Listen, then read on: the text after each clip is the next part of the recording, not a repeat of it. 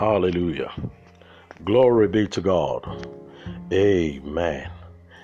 Now, as we were sharing in the morning, I was letting you see that there is a difference between faith and fear. Faith is from God, while fear is from the devil. Now, the Bible says that without faith, it is impossible to please God, which means that we must have faith before coming to God to demand for anything, because He's a faithful God.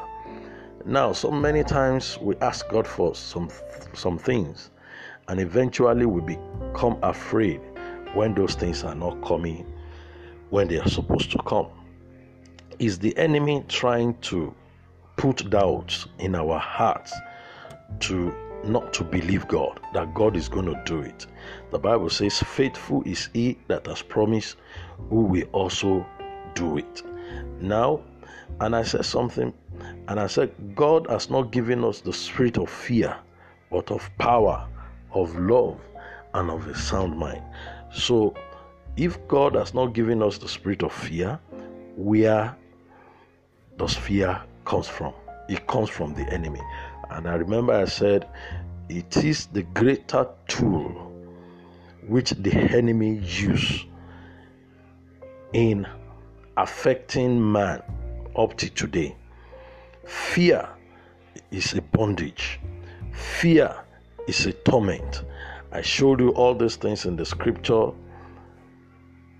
in the morning today, and I also want to remind you that we should not live our life in fear, whether in fear of the future, fear of the present, or fear of the past. Because some people live in fear of the past. Maybe what I've done in secondary school is what those fear is the one haunting you today. You understand? The Bible says that the things that are past, they are past. God has forgotten them. Forgive yourself and move on. Don't let the enemy use all these things to tie you down where you are today. He will block you from going forward. So you need to forgive yourself. Forget whatsoever thing you have done. It's not in the memory of God. Remove it in your own memory and march forward. Hallelujah.